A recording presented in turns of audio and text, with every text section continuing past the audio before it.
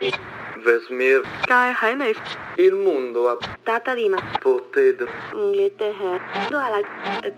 You're listening to The World at Your Fingertips. Good morning. Morning.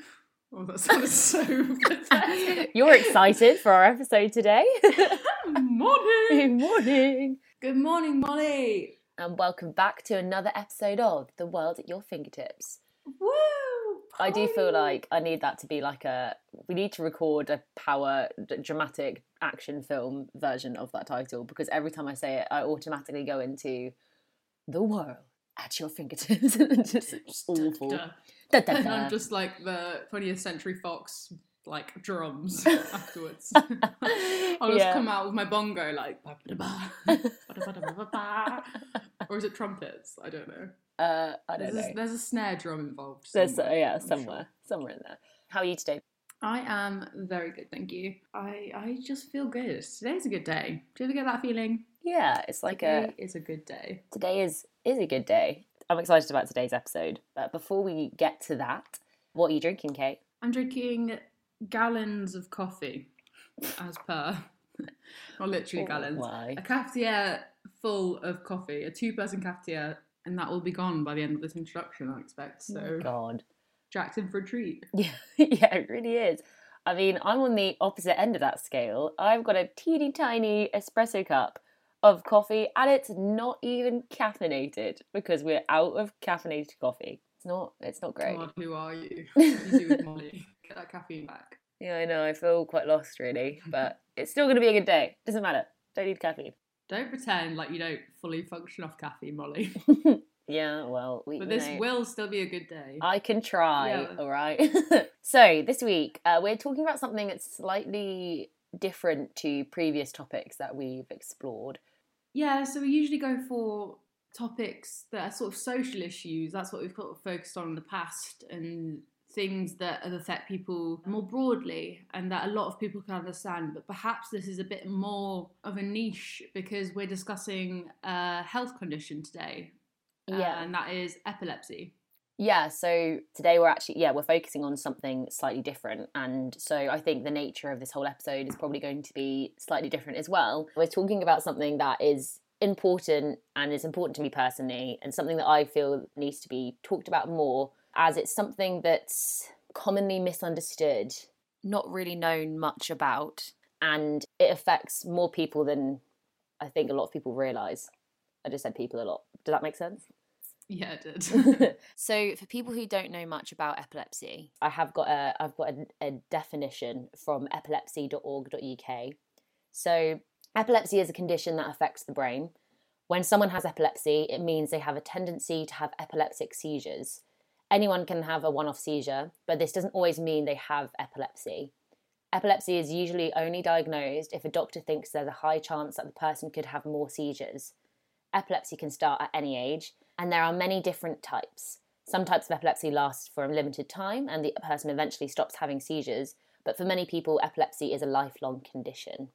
Yeah, so obviously already in there was a lot of things that I didn't know about epilepsy, so that it's like the diagnostic process is that it's a condition in the brain that is repeated. So it's not about the singular seizure or even the type of seizure, but it's about the brain's tendency to repetitively seize, which I didn't know.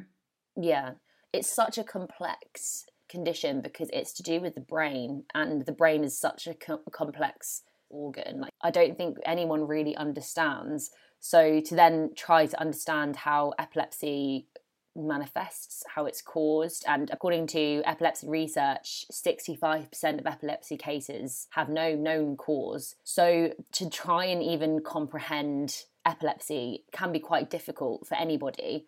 I think perhaps that's why it's not talked about more, and that's kind of why I wanted to talk about it today, and why I wanted to get our guest on, who is actually my brother who has epilepsy. I know it's a really serious topic, but your brother wrote different versions of his name on our notes, and the last one is just Quack Ducksome, and it literally has been cracking me up for like the past 5 minutes. So that's Jack Blumsom is his actual name, and he took it upon himself to take our professional research brief for The World at Your Fingertips to to write out his name. He didn't make any notes on the discussion, the notes that we've made, but he's written out his name in how many 1, 2, 3, 4, 5, 6, 7 different ways. Jack Diggity Dog Blumsom.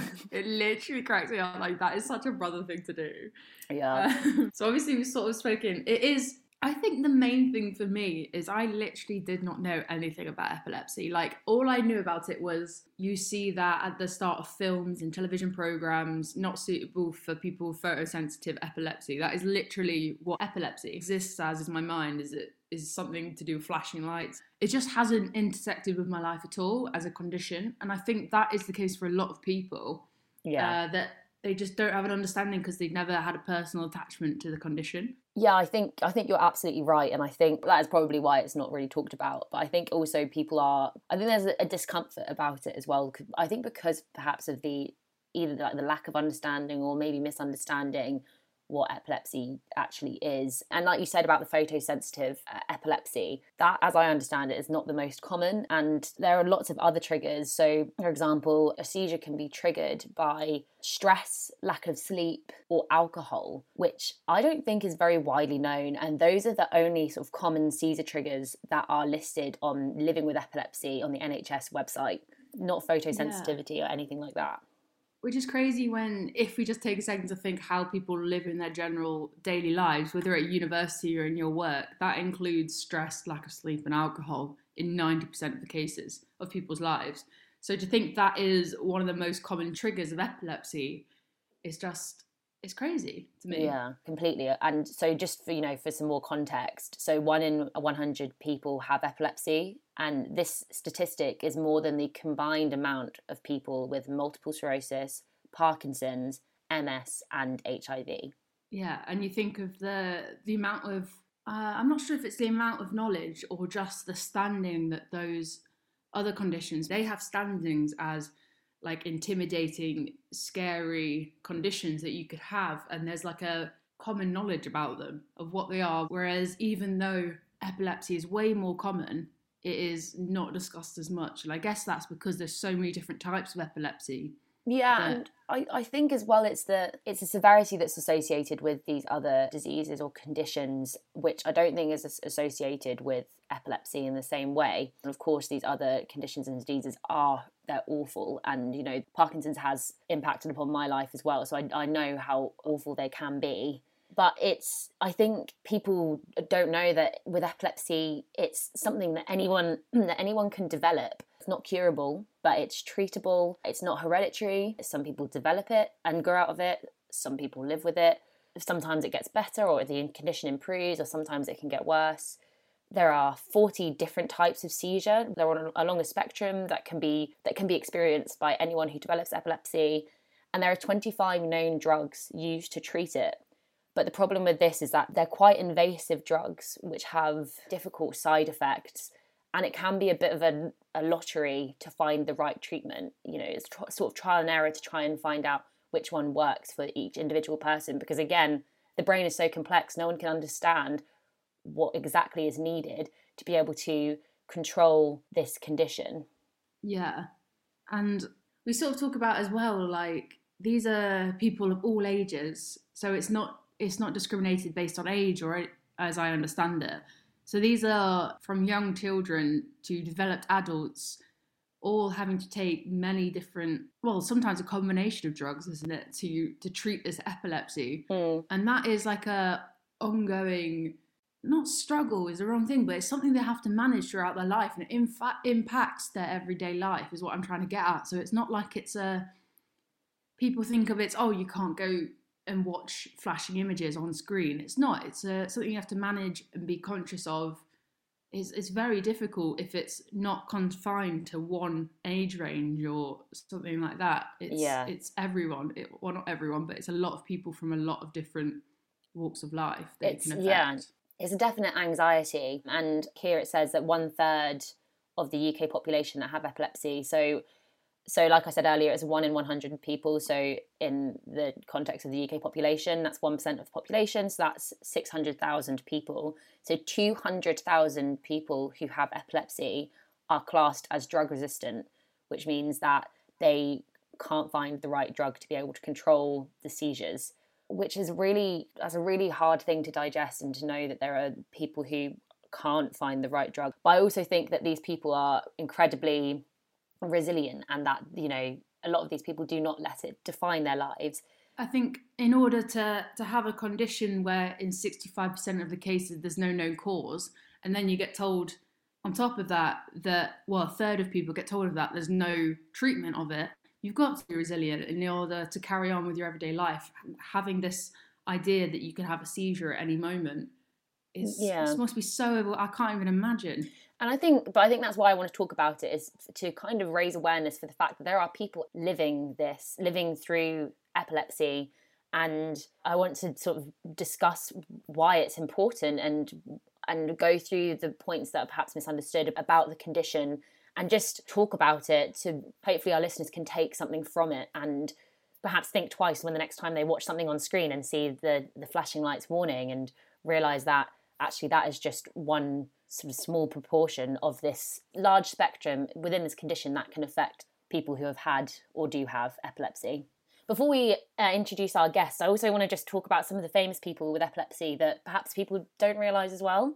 So Elton John has epilepsy, Theodore Roosevelt had epilepsy, Lil Wayne, Prince, Albert Einstein, Lewis Carroll. So, you know, a lot of big names. You know, before I found this list, I had no idea that these people were affected by epilepsy. Yeah, I didn't know any of these people, but I've just seen on the list there's Cameron Boyce, who was, I remember him from Jessie on Disney Channel. Yeah. He was 20 when he unfortunately passed away of epilepsy. Last year, wasn't it? Hasn't it just been a year anniversary of his passing? Yeah, I think it has actually. It's just so awful. So for people who don't know that particular story, Cameron Boyce was 20 years old, he had epilepsy, and he passed away from a form of epilepsy that's called SUDEP, which is sudden unexpected death in epilepsy. So this is something we're going to talk about in our discussion with Jack. But again, this is just another part of this condition that people don't know about, and it needs to be talked about more, because I think people don't think that people can die from epilepsy, but they can. And that's not just through SUDEP, that can be through having a seizure in the wrong place at the wrong time. So this is all going to be part of our discussion with Jack, who has just texted me. And we are going to be switching over to record with Zoom because Jack wants our listeners to see his pretty face. So honestly, so if you guys wanted to see us on video talking, you can head to our social media. So at Keep Busy Productions on Instagram, at TWAYFT Podcast on Twitter. Twyford Podcast. And then you can also see us on Keep Busy Productions on Facebook. We are going to be switching over to Zoom, as Jack also insisted that he was going to have a walk in the park whilst we record this episode. Which, you know, I just love how he's like, I'm doing this, so take it or leave it. Yeah, I know. I'm like, thanks, cool. It's such a brother thing to do. Yeah. But yeah, so we are going to be recording through Zoom, so there will be park ambiance. So just to apologise now for any audio issues that may arise. But yeah, I think we'll take our conversation to Jack. Welcome to the world of your fingertips, Jack. We'll start with, what are you drinking? I'm afraid it's quite boring. It's a coffee from a cafe just around the corner, and it's coffee number 3 of the day. But also today is actually, at least in London anyway, that pubs are reopening. Yeah. So from 6 a.m. this morning, some people were in pubs. So I think if we had done this in a couple of hours' time, I would have had probably a more interesting drink. But I'm afraid it's quite boring, black coffee. I mean, I'm intrigued. Since they all opened at 6 a.m, have you walked past anyone drunk in the street yet? Yeah, I have actually. So I live just in Bethnal Green, and I walked into Victoria Park Village, and there are people spilling out of the pub, and it was 11 a.m. when I got the coffee. So it was definitely surreal, to add to all the other surreal stuff from this year. Yeah. Watching people come out of the pub at 11 a.m. Also, there are a couple of barbers which are open, and apparently they were allowed to be open from midnight. So people had booked in to get haircuts at midnight last night. Wow. It's just so strange that, I just love people's priorities. They're like, straight away, haircut and booze, bam. Yeah. Yeah. Like, that's what I've been dying without. Only the essentials, yeah. So, well, we're talking about epilepsy today, as you well know. So before we start that discussion, would you tell us a bit about yourself, about what you do? I just dropped my coffee. You just spilled your coffee. Yeah. Oh, so no. I'm clumsy. That's one thing about me. Yeah, sure. So I am Jack, and I am Molly's brother, and You like to be defined as Molly's brother. that's how I define myself. I spent my whole teenhood being defined as Jack Blumsom's sister. So I quite like that the tables have turned. The tables have turned. Yeah, and so I am 26 now. But when I was 21, or 20 actually, I got diagnosed with temporal lobe epilepsy. So I was in my last year of uni, and then I spent the last 5-6 years or so grappling with it, or trying to get my head around it. And I think for the most part, I've been quite lucky in that I managed to relatively early on find an anti-epileptic medication that could control the seizures that I was having. So I've now been seizure-free for just under a year. But that's about me. Do you want to know anything else? Yeah, like what do you do for a job? What do you have hobbies? What are my hobbies? I feel like everyone's taken up some sort of lockdown hobby. And at the very beginning of lockdown, I bought an acoustic bass guitar because I always wanted to learn how to play the bass. That's been taking up some time. For a job, I with my friend and now business partner, who's called Gleb. He's a friend from university. We run a wine business, so we import and sell wine from far-flung and relatively underrepresented places. So we don't sell wine from France or Spain or Italy or Australia or America. We find it in places like Georgia, Israel, and Lebanon and Slovenia and Croatia and Hungary and a whole load of other sort of slightly smaller countries, and we sell it in the UK. So that's what I do. I actually did a wine tasting when I was in Slovenia, and it was great. First, only ever wine tasting I've ever done, and really enjoyed it. Very cool. Do you remember what you had? Slovenian wines. That's what they were. That makes sense.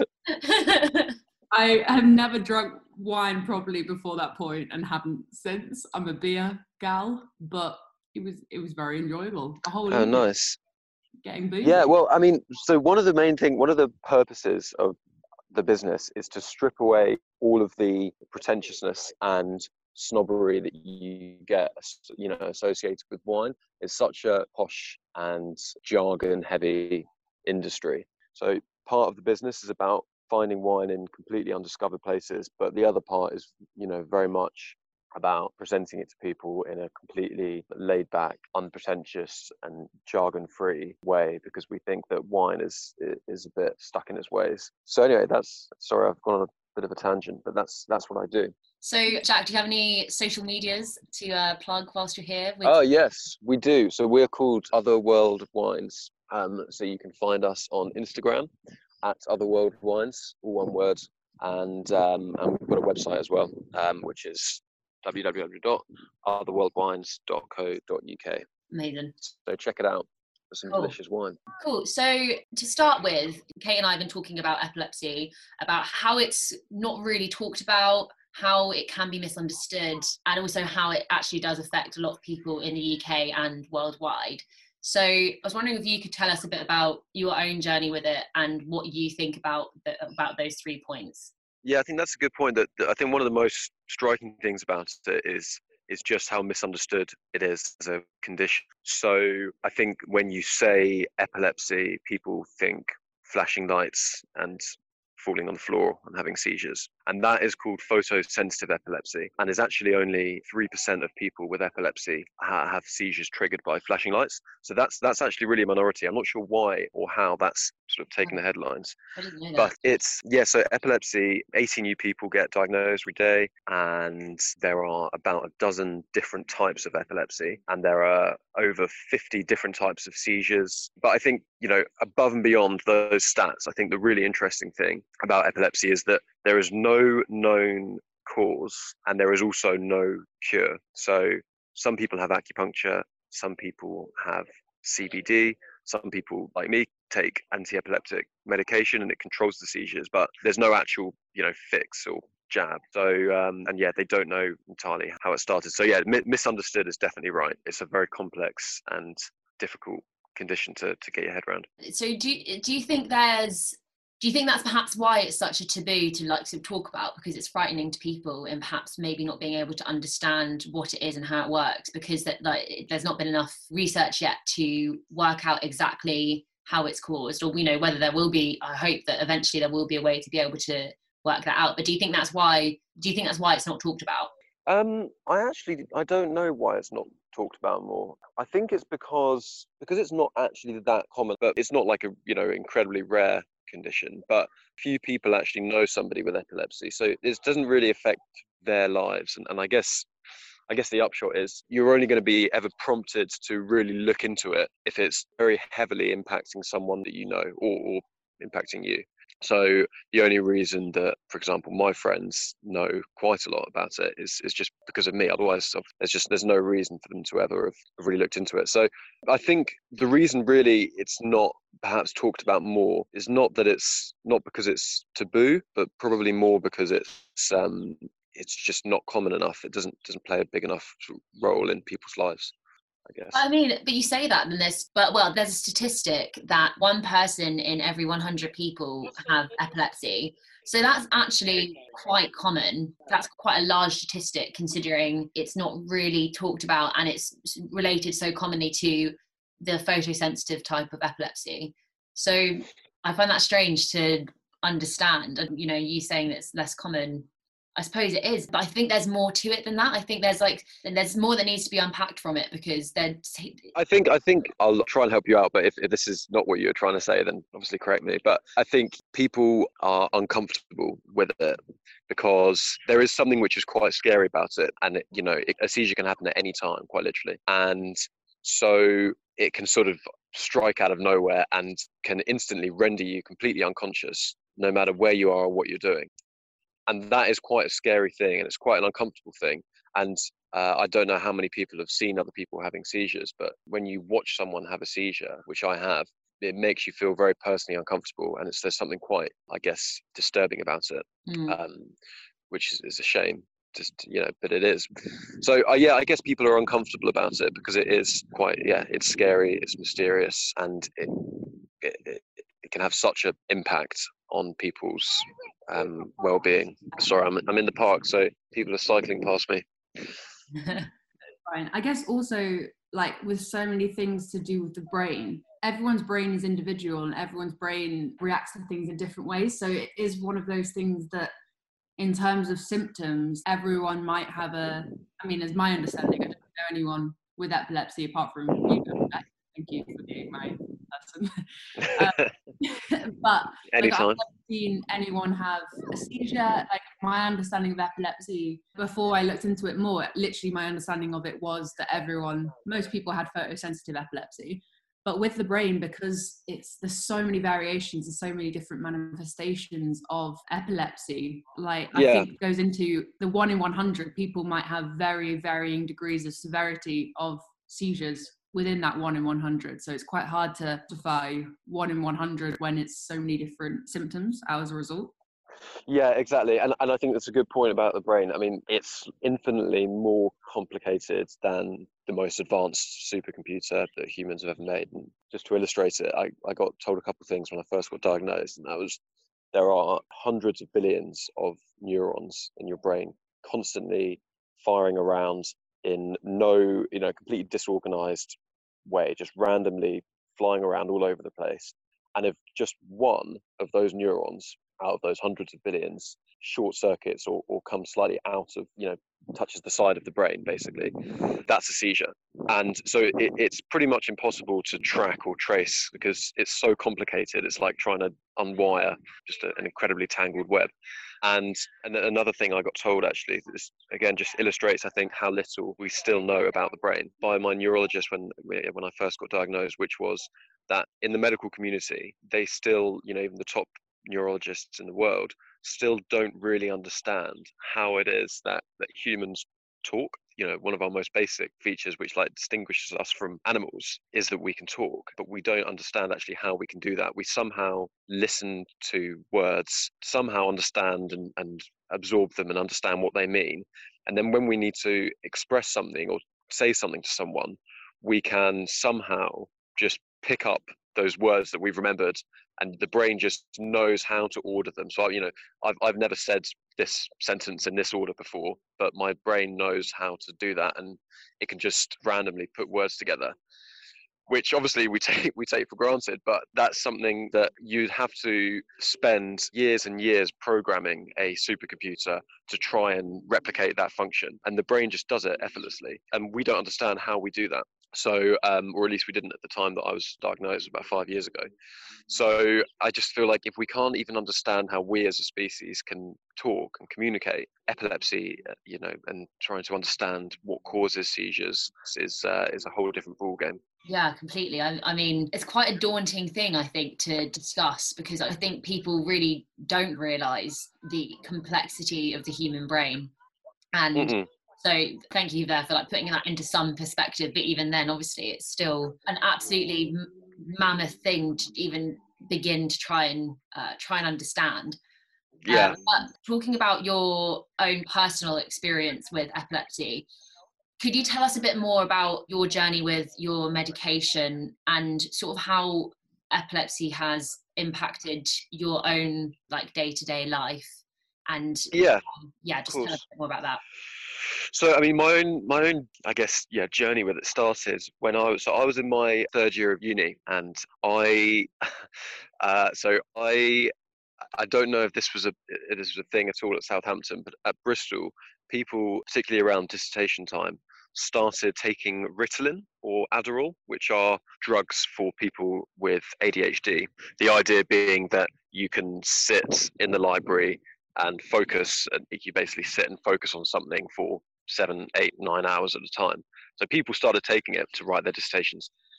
Anyway, I wanted some, so I was thinking about how I'm going to try and get prescribed some from the doctor. And then around that time, I was actually handing in an essay, and I was walking into my department to hand in this paper, and just completely out of nowhere, I got a strange sort of sensation in my head, a really sort of focused, sharp sort of zapping feeling, which I'd never had before. And then I don't really know what happened. I sort of blanked out for a few seconds. But when I came to, I had walked on about 3 or 4 meters, and my essay was on the floor behind me. So I don't know what had happened, but you lose all your grip when you have any sort of seizure. So I dropped the paper and just carried on walking, and was sort of stumbling. Came to, and to be honest, I didn't think it was epilepsy. I didn't know what it was. And to be honest, I really didn't think too much of it. Just thought it was a bit strange, but certainly didn't think I had epilepsy. I knew nothing about epilepsy at the time. Anyway, and so then the same thing happened actually a few days later. And I thought, okay, well, that's weird because that's never ever happened to me. And now it's just happened twice in a couple of days. And anyway, so I called up the uni doctor because I wanted to see if I could get prescribed any Ritalin. And she was obviously very wise to it because it's a thing that lots of third year students do. So she was quite dismissive. And she said, well, there's a long waiting list and, I'd need to properly sort of diagnose you. And she wasn't interested. And then I said, okay, well, also I've been having these sort of small sensations where I lose focus or consciousness for a few seconds. And then instantly the tone of her voice changed and she said, okay, well, come in this afternoon and I'll see you. So I did, and I went in thinking, nothing of these weird little head sensations, and thought I was going to get prescribed Ritalin. So I went in and started talking about it, and again she was quite dismissive and sort of wasn't really interested at all, and said, okay, but tell me more about these feelings that you're getting, these sensations. So I explained it in quite a lot of detail, and she said, it sounds like you've got temporal lobe epilepsy, which is a relatively common type of epilepsy. So I went in thinking I was going to get Ritalin, and I came out being diagnosed with epilepsy. So it was definitely a shock. And then I guess the months that followed were really getting my head around exactly what this condition is that I've just been diagnosed with. Because as we were talking about earlier, it's such an unknown condition. I really knew nothing about it.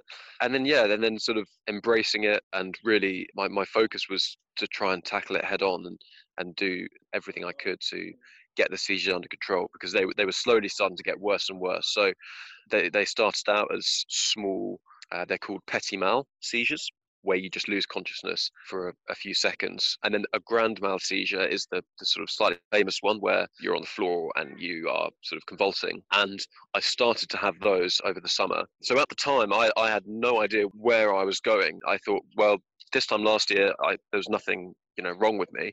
And then I started having the smaller seizures, and then I started having the bigger seizures. And I thought, well, Christ, how bad is this going to get? How long is this going to go on for? And I think that for a lot of people with epilepsy is the scary thing, because you just don't know. Anyway, so very luckily since then, I've managed to get the seizures completely under control. So I take, in fact, actually, up until recently, I took 6 pills a day just before I go to sleep. And I've actually since reduced that slowly down to 2. So I now take 2 pills a day. I take lamotrigine. And yeah, that's been my 5-year journey. And I was seizure free for about 3 years. And then last summer started having regular seizures again. And for me, the trigger has always been a lack of sleep. So, like I said earlier, 3% of people, it's photosensitive. Some people it's, trauma if you bump your head in a certain way. Some people it's absolutely nothing, it's just completely random. But for me, the common denominator has always been when I have a lack of sleep. And I just come back from a music festival last summer where I probably didn't get as much sleep as I should have done. But pleased to say I've since got them under control. When they did start again, was that a change of medication for you? Did you have to change medication? No, I basically end up having to have a whole load of new tests. So newer MRI scans, new EEG scans, where they strap electrodes to your head, and a whole load of others. And they said, actually, we know that you've been seizure free, largely speaking, for the last few years, but we're going to try taking you off this one medication called Epilim, because we don't think it's actually doing you any good. And then I found out after I've been taken off it that one of the side effects of Epilim is loss. My dad and brother have both lost their hair, and so I was quite pleased to come off it and try and keep as much hair as possible. Yeah, I mean, I'm not sure. Don't want to Priorities, yeah. Blumsom bald clan. Yeah. I should also just very quickly say that, so in terms of my day-to-day life, it doesn't restrict me at all. And in fact, actually, in some ways, there have been some benefits. So one of them, and just in case there is anybody with epilepsy who lives in London who's listening, you can apply to get free unlimited travel on all Transport for London. So all overground trains around London, all tubes, all buses, everything is completely free. But in terms of how I live my life and what I do, the only thing that's epilepsy related is every night before I go to sleep, I take medication. But otherwise, I'm extremely lucky in that it doesn't impact me. I do have, I think, anxieties about, or perhaps anxiety is not quite the right word, but there is an extremely rare form of epilepsy, which is called SUDEP, and it stands for sudden unexpected death in epilepsy. What it is, it's a very specific type of seizure where you have the seizure and instantly, no matter what you're doing or where you are, your brain just stops working and you die instantly. And that happened to an old friend of mine and a very close friend of Molly's called Amelia Roberts, who had I would say much more complex and much more difficult journey with epilepsy from the age of about 16 when she was diagnosed up until 21 when she died, because this points back to the thing I was saying earlier about how there's no cure and the drugs are also relatively hit and miss. And so she tried, I think, 13 or 14 different types of anti-epileptic drugs, and none of them ever worked. So it was really, really restrictive. And she was having, regular seizures, which were getting worse and worse over the years. She was never able to drive. But I think what was amazing, and Molly, I'm sure you'll back me up on this, is how resilient she was and how she didn't let it define her or control her. And so she still, in spite of the fact that she was having regular seizures, she was just amazingly resilient, and she played lacrosse to a very high standard, went to uni, and yeah, it didn't define her day to day. And I think that's really important for people with epilepsy, is to not let it affect how you fulfill your potential. Talking about SUDEP and then talking about Mia, her story was really tragic, and it is really tragic, and it's something that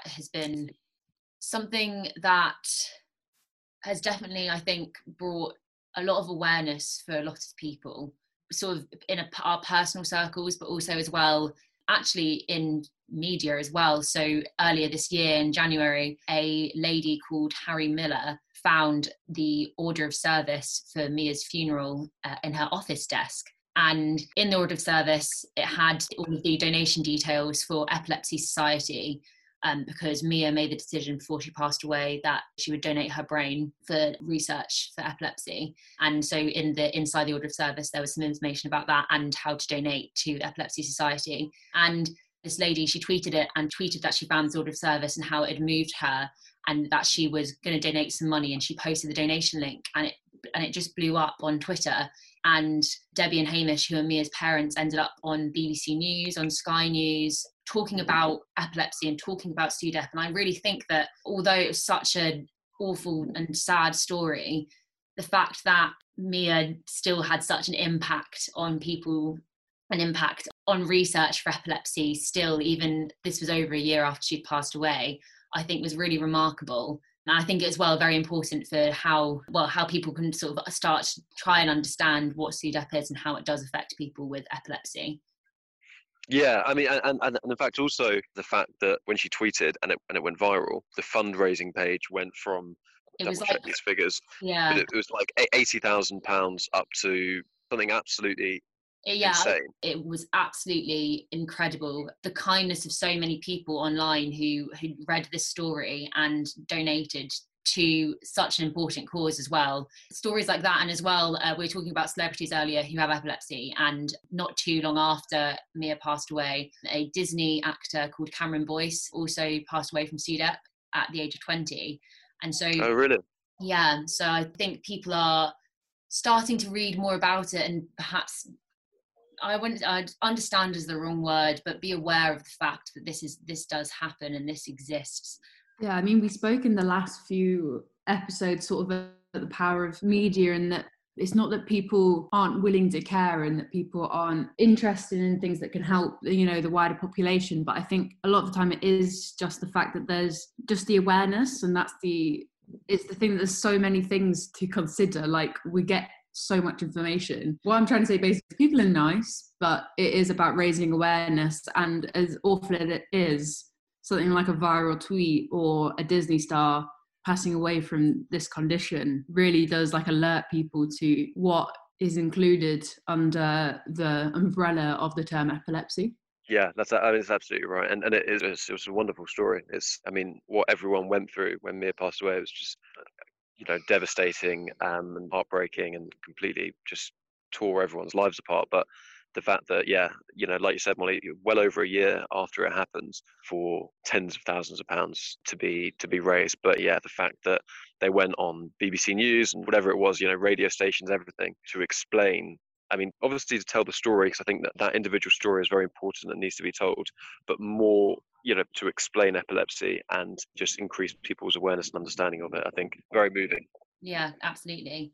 So while we're talking about SUDEP and how it is such a key focus of research for Epilepsy Society, but also lots of other epilepsy research organisations and charities, just to give some statistics, around 600 people lose their lives to sudden death in epilepsy, so SUDEP, in the UK every year.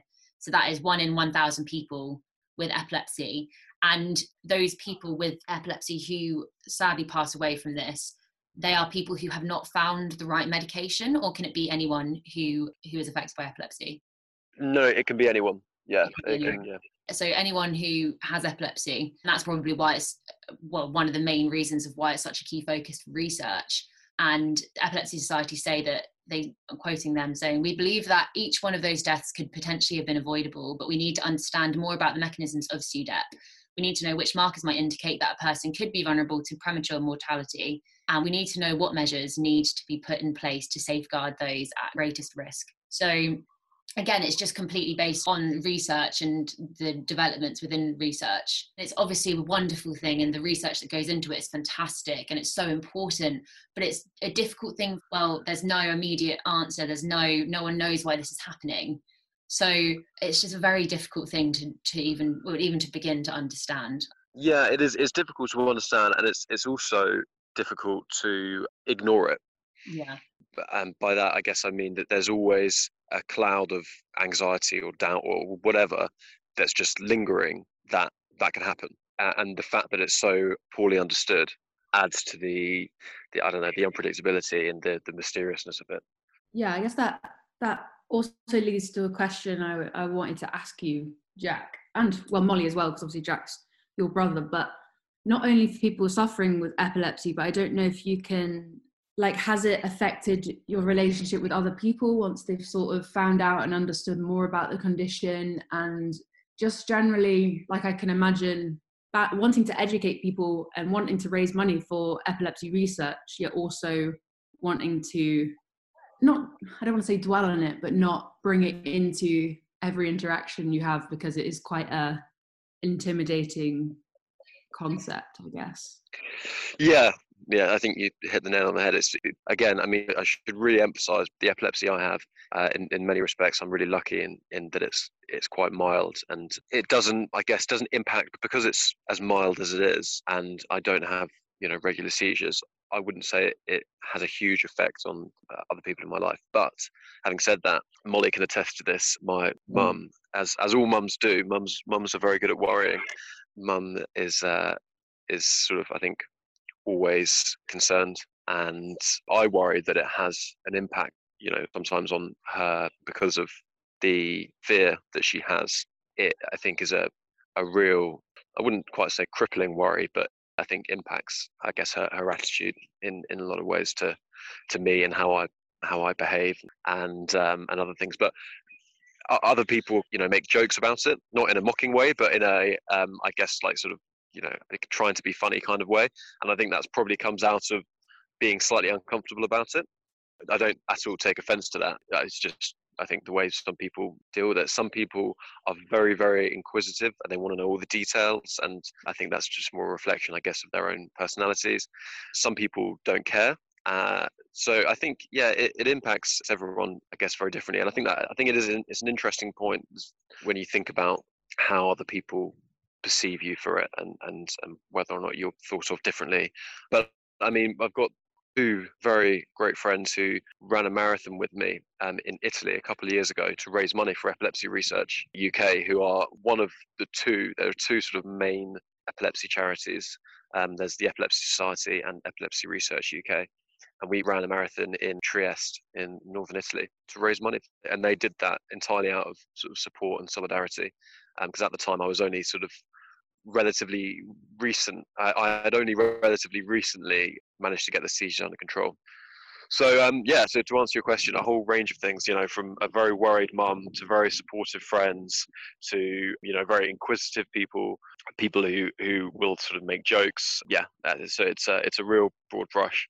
On the note of a worried mum, shout out to Janie Blum, because she'll 100% be listening to this episode. So I think it's really interesting. I think it's really a good thing that people are curious about it and are inquisitive and asking questions. And is that something that you feel like, do you enjoy people asking lots of questions, or do you think that can be quite invasive, or how does that make you feel when people react to it that way? No, I'm quite happy to talk about it, and I'm quite happy to field questions on it, to be honest, because the way I've found that has been the best way of dealing with it has been to be extremely pragmatic with it, tackle it head on, really try to understand it, and just do I guess take the right steps to be able to get it under control. And so for that, I'm happy to. I don't find it invasive at all. I think if people were to define me by it, or to say, oh, Jack, my epileptic mate, or something like that, then I would have a problem with that, because Molly, you can agree or disagree. I think I wouldn't say that's my defining characteristic. I don't think that's no, but I'm sure. You. No, I'm sure no one does. So I don't mind talking about it, asking questions about it, I guess, as long as I'm not defined by it.